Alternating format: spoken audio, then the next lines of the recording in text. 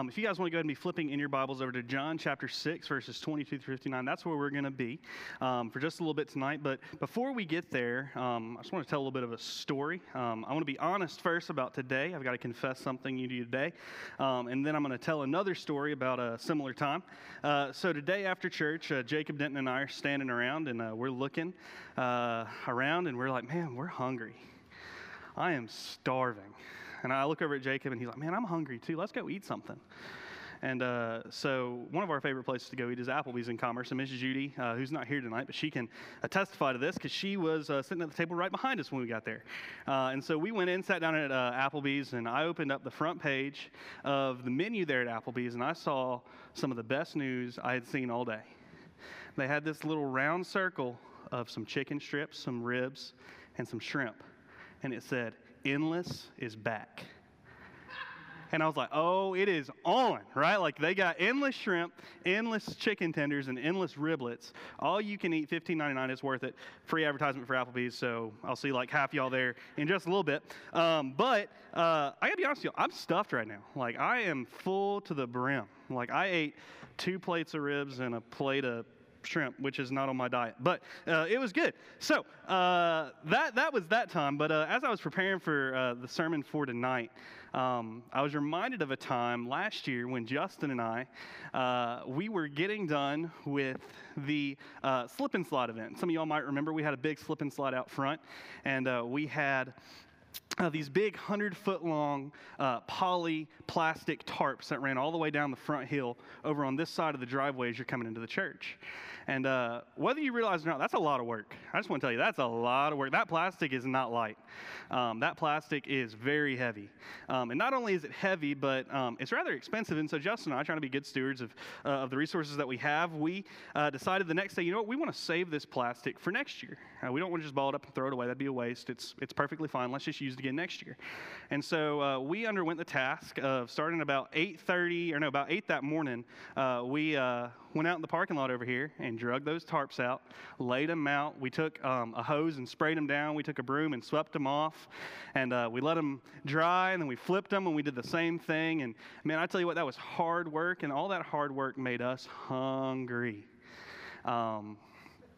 I don't think I'd ever been so hungry in my life, honestly. Like, that sounds really petty, but I cannot think of another time where I've been like, man, I need to eat a lot of food right now. Because I was worn out and I was starving. So we went over to Karis Cafe in Maysville. And some of you might already realize where this is going just by me saying Karis Cafe in Maysville. Because over at the Karis Cafe in Maysville, they have this thing called the X-Burger. And I don't know if you're familiar with the X-Burger, but this burger is literally, no joke, like this big.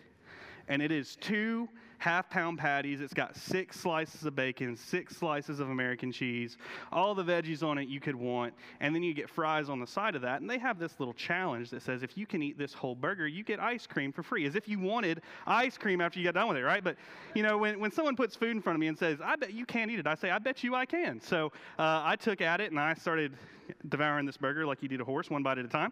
And Justin and I, we got about halfway through, and we looked at each other and realized we'd made a huge mistake. Because he looked at me and said, you know, Nate, we've got to go back out and work more. And I said, oh my gosh, you're right.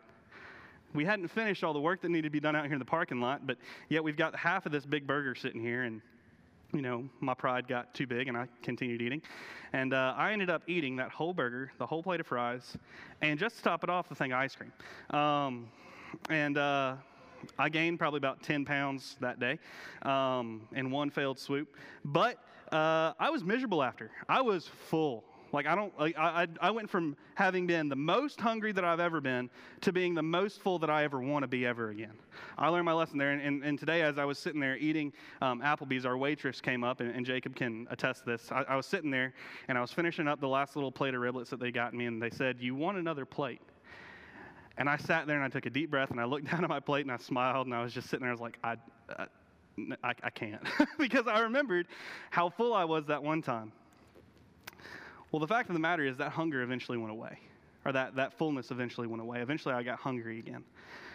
And the truth of the matter is that every one of us, whether we eat or whether we drink, will always get hungry or thirsty again.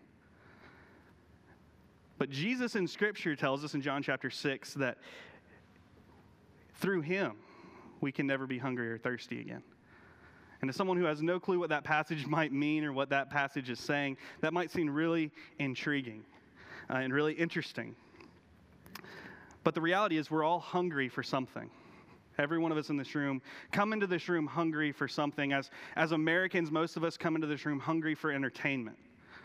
We come in this room hungry for enjoyment and pleasure. We come in this room hungry for someone to tickle our ears and make us feel good about ourselves. Some of us might actually come in here physically hungry. But we all come into this room tonight hungry for something. And so here in John chapter 6, John is retelling a story of what happened when in Jesus' ministry. And a few questions you need to ask before you start studying any passage of Scripture is first, why is the author writing this? Why is this important? Who is he writing to? Why does this matter? And the good news about John is John actually reveals to us towards the end of the book why exactly he is writing. If you look over in John chapter 20, verses 30 and 31, John says this. He says, "And truly Jesus did many other signs in the presence of his disciples, which are not written in this book. But these are written," here it is, "that you may believe that Jesus is the Christ, the Son of God, and that believing you may have life in his name." So John tells us his purpose for writing. His purpose for retelling these miracles of Christ in the book of John is to get us to believe that he is the Son of God, and that in believing that we might experience the life that Christ came to accomplish for us. And so tonight, as we look at this passage of Scripture, it's important that we keep that in the back of our mind. So what is happening in John chapter 6? What is it that's going on around this passage of Scripture that makes this passage of Scripture so unique? Well, some of you might recognize John chapter 6 as the passage of Scripture where Jesus feeds the 5,000. Jesus has just gotten done feeding the 5,000. He's asked them to come, and they're sitting there. And one of the disciples says, Jesus, it would take more than 200 denarii, or 200 days' wages, just to give them enough to have a little bit. And they find this kid who's got some bread and some loaves, and they feed the 5,000. And in chapter 6, verse 26, Jesus says to them, he says, "Most assuredly I say to you, you seek me." He's talking to the people he had fed the day before. He said, "You seek me, not because you saw the signs, but because you ate the loaves and were filled." Jesus tells me, he says, listen, not only did you have something to eat, you had your fill of something to eat.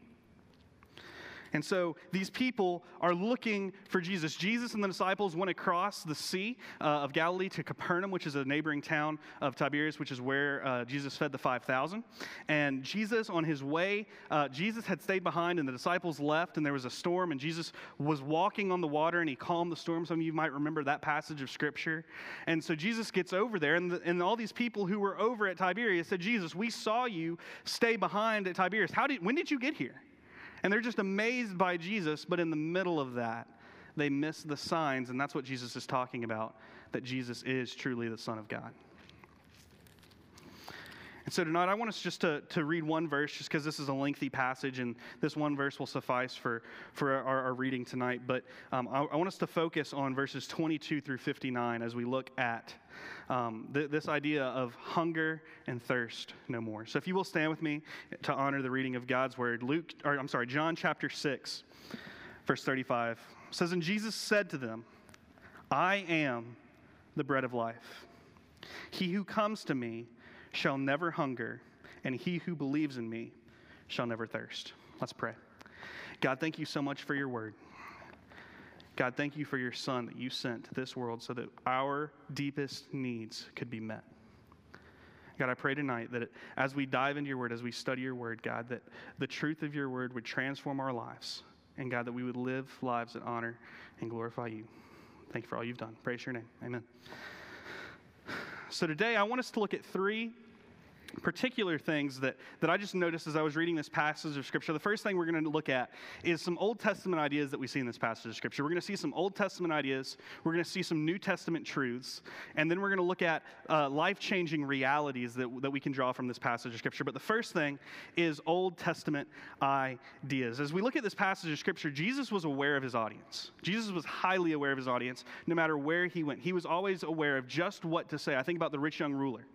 Jesus knew what the rich young ruler was thinking, and because he knew what he was thinking, he was able to direct his conversation to the rich young ruler in a way that was relevant and real to the rich young ruler.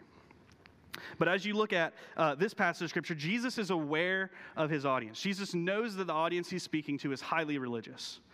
He knows that they understand that him saying that he's the bread of life to them is an allegory or is a picture of the Old Testament. It's a picture going back all the way to the days of Moses when God sent manna down from heaven. We're going to get to that in just a second. But the first Old Testament idea that we look at is we see that God provides.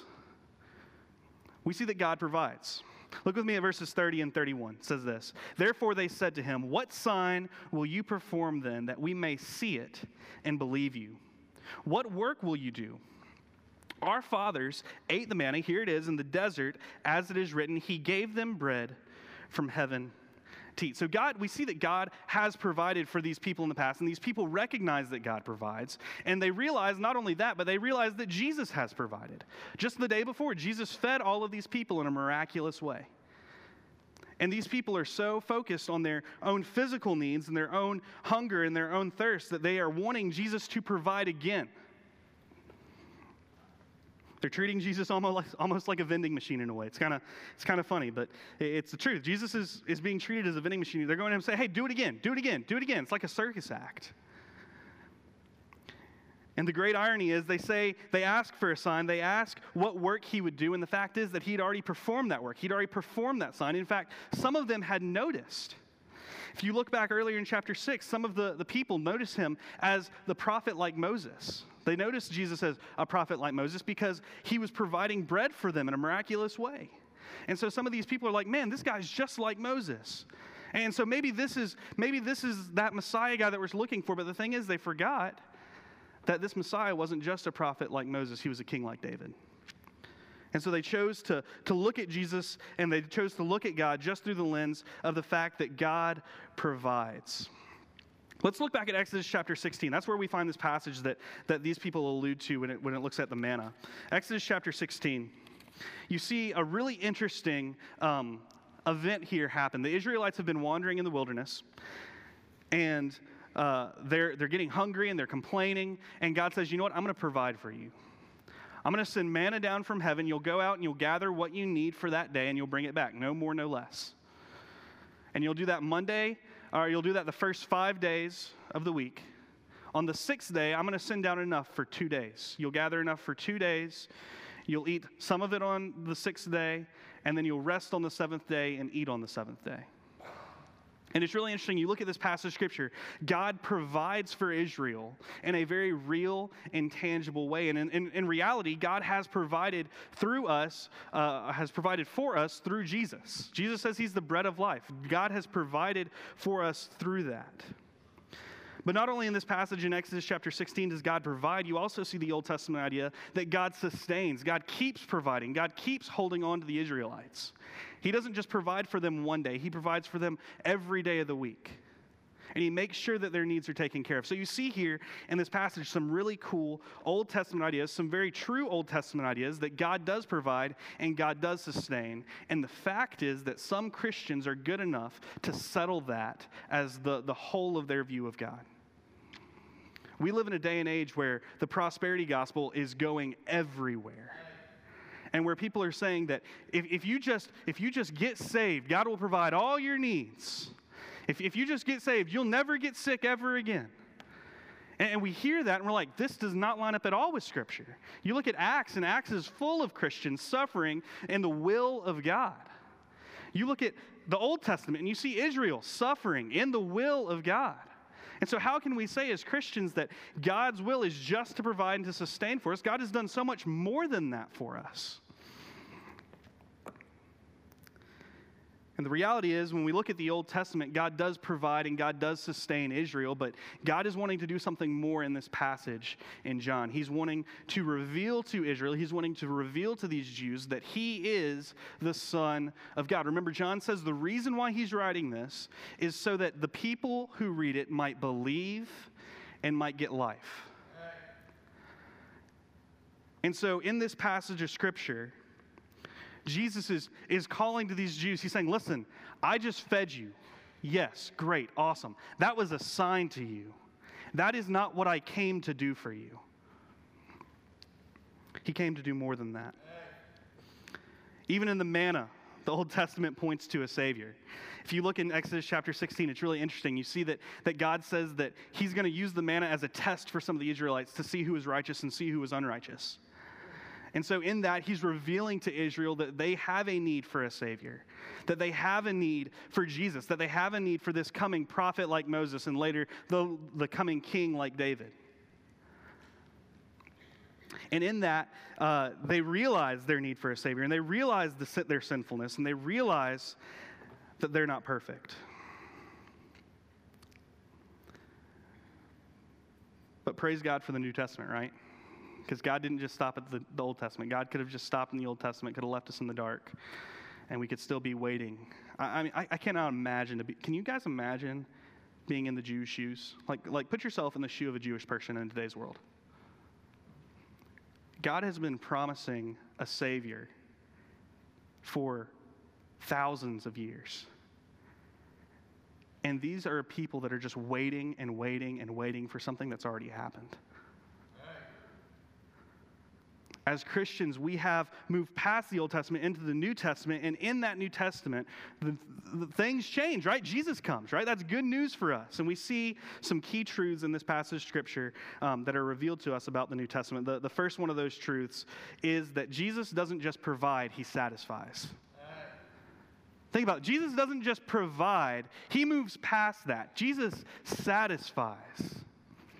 Look with me, if you will, at verse 35. Verse 35 again says this. It says, "And Jesus said to them, I am the bread of life. He who comes to me shall never hunger, and he who believes in me shall never thirst." Jesus here is saying, listen, I'm not just going to provide for a physical need. I'm going to provide for a spiritual need. He's saying, I am the bread of life. That's a very highly religious term that the Israelites in this time would have gone, hey, he's talking about kind of like the bread of life that came down in the Old Testament, right? So the Israelites are thinking about this bread of life, but Jesus says, no, I'm doing something more than that.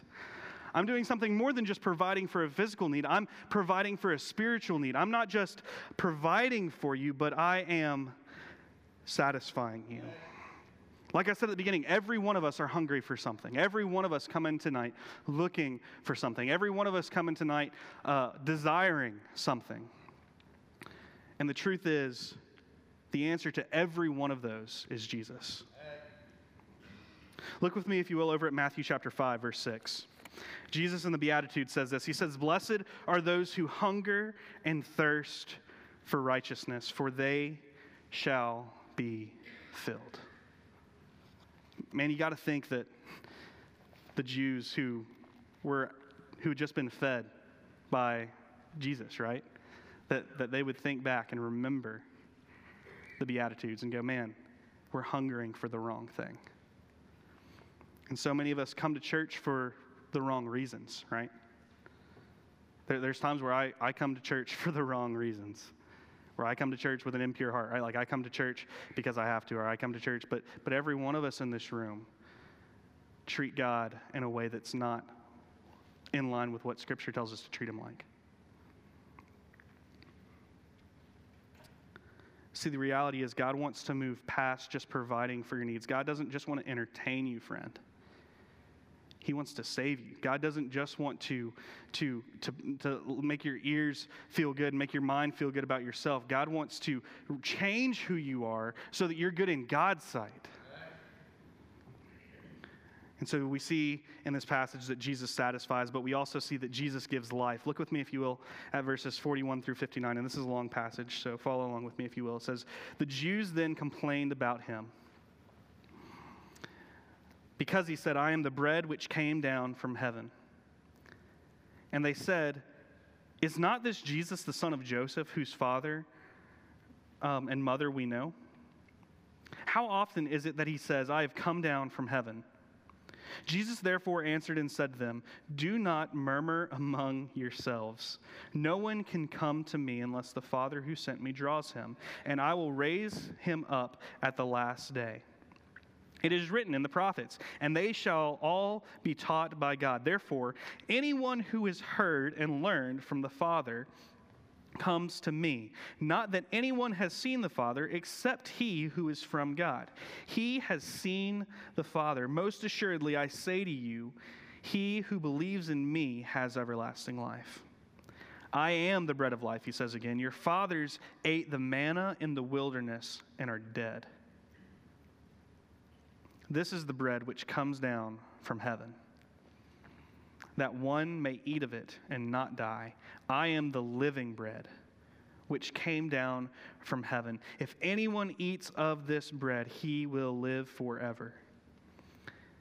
And the bread that I shall give is my flesh, which I shall give for the life of the world. Verse 52 says, the Jews therefore quarreled among themselves, saying, how can this man give us his flesh to eat? Then Jesus said to them, most assuredly I say to you, unless you eat the flesh of the Son of Man and drink his blood, you have no life in you. Whoever eats my flesh and drinks my blood has eternal life, and I will raise him up at the last day.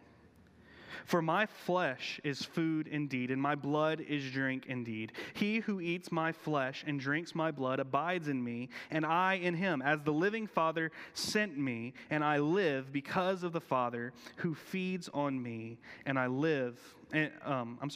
So he who feeds on me will live because of me. This is the bread which came down from heaven, not as your fathers ate the manna and are dead. He who eats this bread will live forever.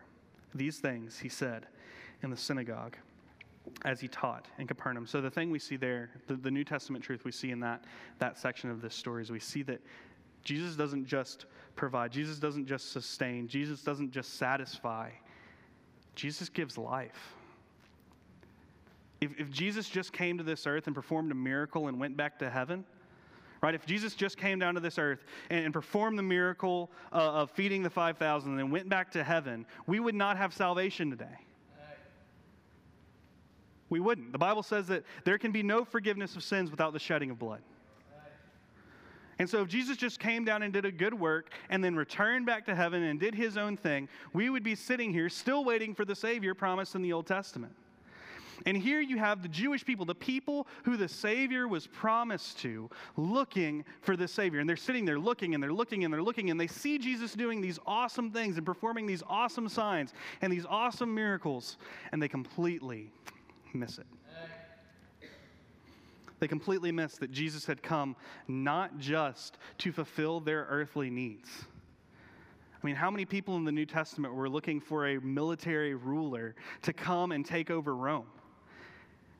That's not what Jesus came to do, right? Jesus didn't come to overthrow Rome. We know history. Rome lasted after Jesus. In fact, there was an evil emperor after Jesus had gone back to heaven that killed many Christians. His name was Nero. Jesus didn't get rid of Rome. And so the people that were looking for Jesus to get rid of Rome completely missed what Jesus actually came to do. Jesus didn't come just to feed the 5,000. Jesus didn't come just to defeat Rome. Jesus came to give life. And we see that in this passage of Scripture. He says, I am the bread of life, in verse 48. Your fathers ate this manna in the wilderness and are dead. This bread which comes down from heaven, that one may eat of it and not die. I am the living bread which came down from heaven. If anyone eats of this bread, he will live forever. And the bread that I shall give is my flesh, which I shall give for the life of the world. You see, friend, Jesus came so that we could have life. And that's important. That's vital to the course of human history. Because God created this world perfect, and Adam and Eve were created with a free will, and they chose other than God. They chose themselves. They chose their own pride. They chose their own desire to rule over the world and to know what is right and wrong. And so they ate of the tree of the knowledge of good and evil. And in that, they cursed the rest of humanity. And in that, our relationship, our position with God was broken. Because we saw it fit as human beings to be considered equal with God. This is why it's so important when the Bible says that Jesus didn't see it fit to be considered equal with God, but that he came to this earth to die. And so we see that sin has caused this brokenness in the world. And then God immediately in Genesis chapter 3 promises that someone is going to come who is going to be the perfect Savior. You know, it's interesting. We look at the New Testament and we see how people call him the Christ. And even today we call Jesus the Messiah and we call him Jesus Christ. And we give him all these names. But you know what name Jesus gave himself more than anything? Son of Man. You know why that is? Because he was the fulfillment of the prophecies in Genesis. He was the fulfillment of the prophecies in Daniel. He was the fulfillment of the prophecies in Isaiah and all throughout the Old Testament that God had said, I am sending someone to you so that you may have forgiveness of sins and so that you may rule over the flesh, so that you may have eternal life. And the Israelites of the time missed it. And we see in Ephesians chapter 2, Ephesians chapter 2 is one of my favorite passages of scriptures. Paul writes this, he says, And you he made alive who were dead in trespasses and sins, in which you once walked according to the course of this world, according to the prince of the power of the air, and the spirit who now works in the sons of disobedience, among whom also we all once conducted ourselves in the lusts of our flesh, fulfilling the desires of the flesh and of the mind, and were by nature children of wrath, just as the others. And that's the picture of the Old Testament. You see time and time again, you see Jesus give him a law, you see him break it. You see Jesus give him a prophecy, you see him turn away from it. And you see the brokenness of humanity all throughout the Old Testament. And then Jesus steps onto the scene. And because of Jesus, we can read verses 4 through 10 where it says, But God, who is so rich in mercy, because of his great love, which he loved us, even when we were dead in trespasses, has made us alive together in Christ. By grace you have been saved. And raised us up together and made us sit together in heavenly places in Christ Jesus, that in the ages to come we might show the exceeding riches of his grace and his kindness towards us in Christ Jesus. For by grace you have been saved through faith, and not of yourselves. It is the gift of God, not of works, lest anyone should boast.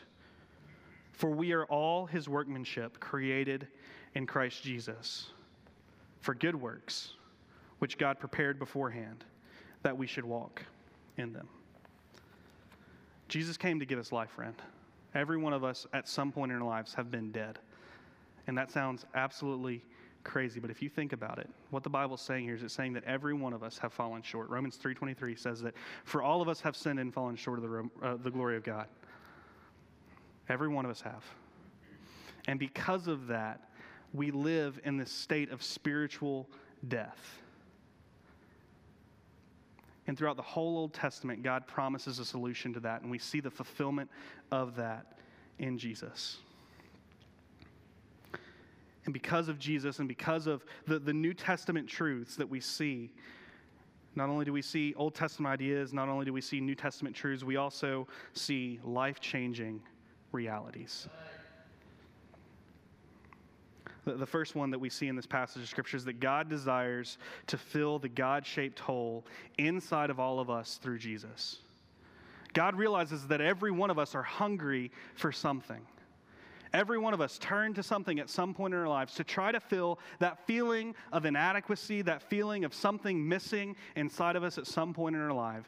God knows that because he created you, and so he sent his son, Jesus, to fill that God-shaped hole. Ecclesiastes 3:11 says that God has written eternity on all of our hearts.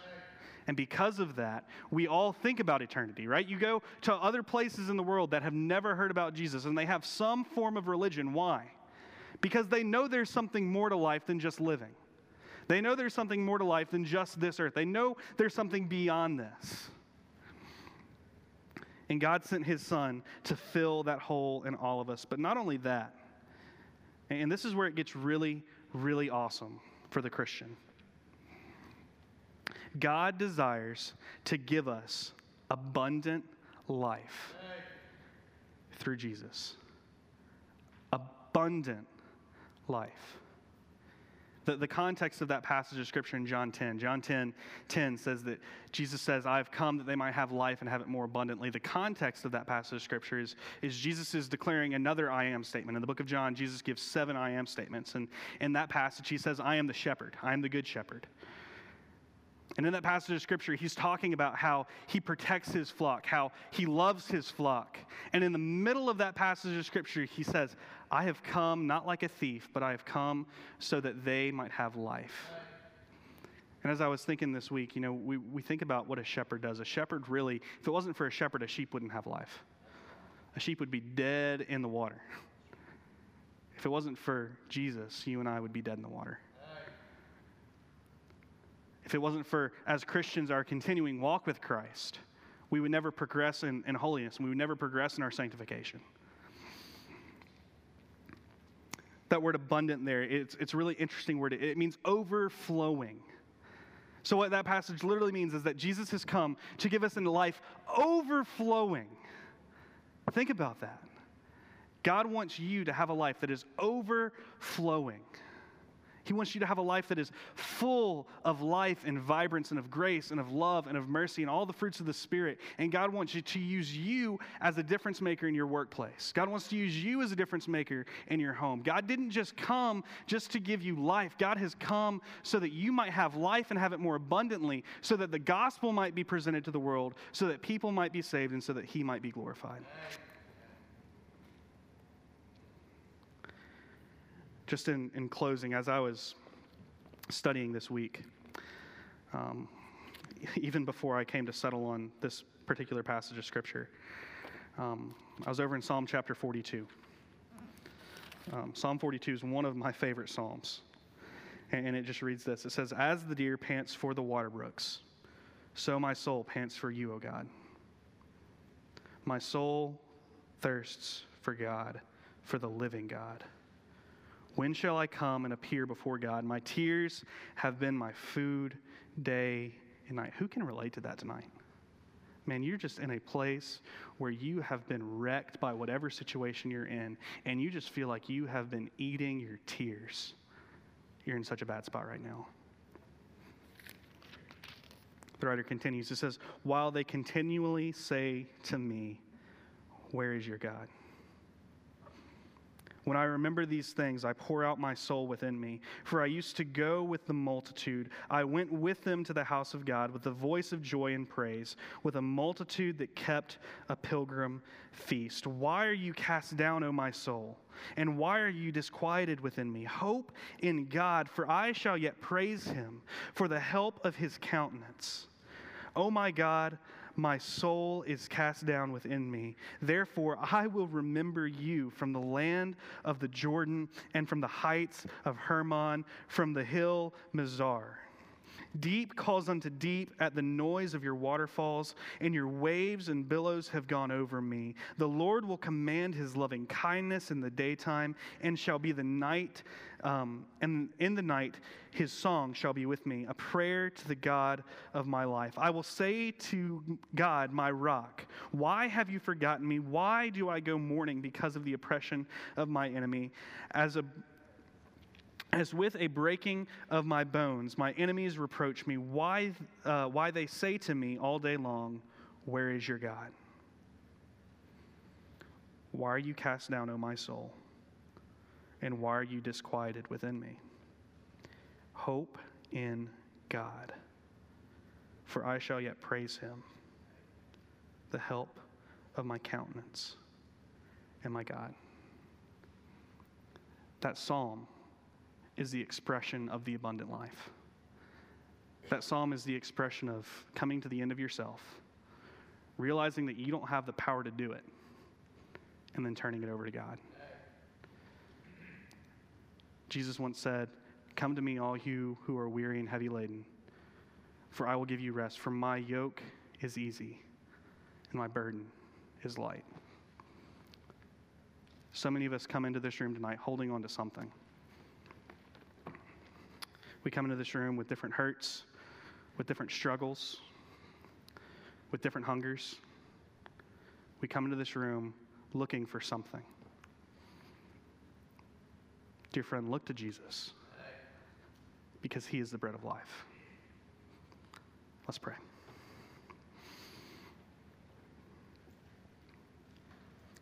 God, thank you for being the bread of life. God, thank you that I don't have to do it on my own. That I don't have to go through life trying to figure things out, trying to figure out how to please a God that is so holy and so righteous as you. But God, you have given us your word. You've given us your Son so that we might see an example of what it looks like to live for you. God, tonight, I realize that there might be some people in this room who have never trusted you as their Savior. God, they come into this room and they're downcast. They're hopeless, just as that psalm was saying, God. My prayer is that tonight they would turn over to you.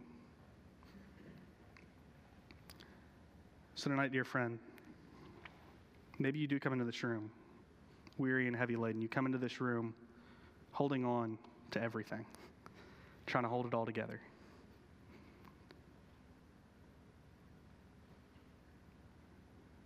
The truth that Jesus is the bread of life is telling you to let go tonight. You don't have to hold it all together anymore. You can let it go and trust it with God. So, dear friend, if that's you, the Bible says in Romans 10, chapter 10, verse 9, if you confess with your mouth the Lord Jesus and believe in your heart that God has raised him from the dead, you shall be saved. And so I just want to give you that opportunity right now. Maybe just say something like this from your heart to God's heart. Just say, God, I know I'm a sinner. I know I've messed up. But God, I know and I believe that you sent your Son to die on a cross for me so that my sins could be forgiven and I could have life and have it more abundantly.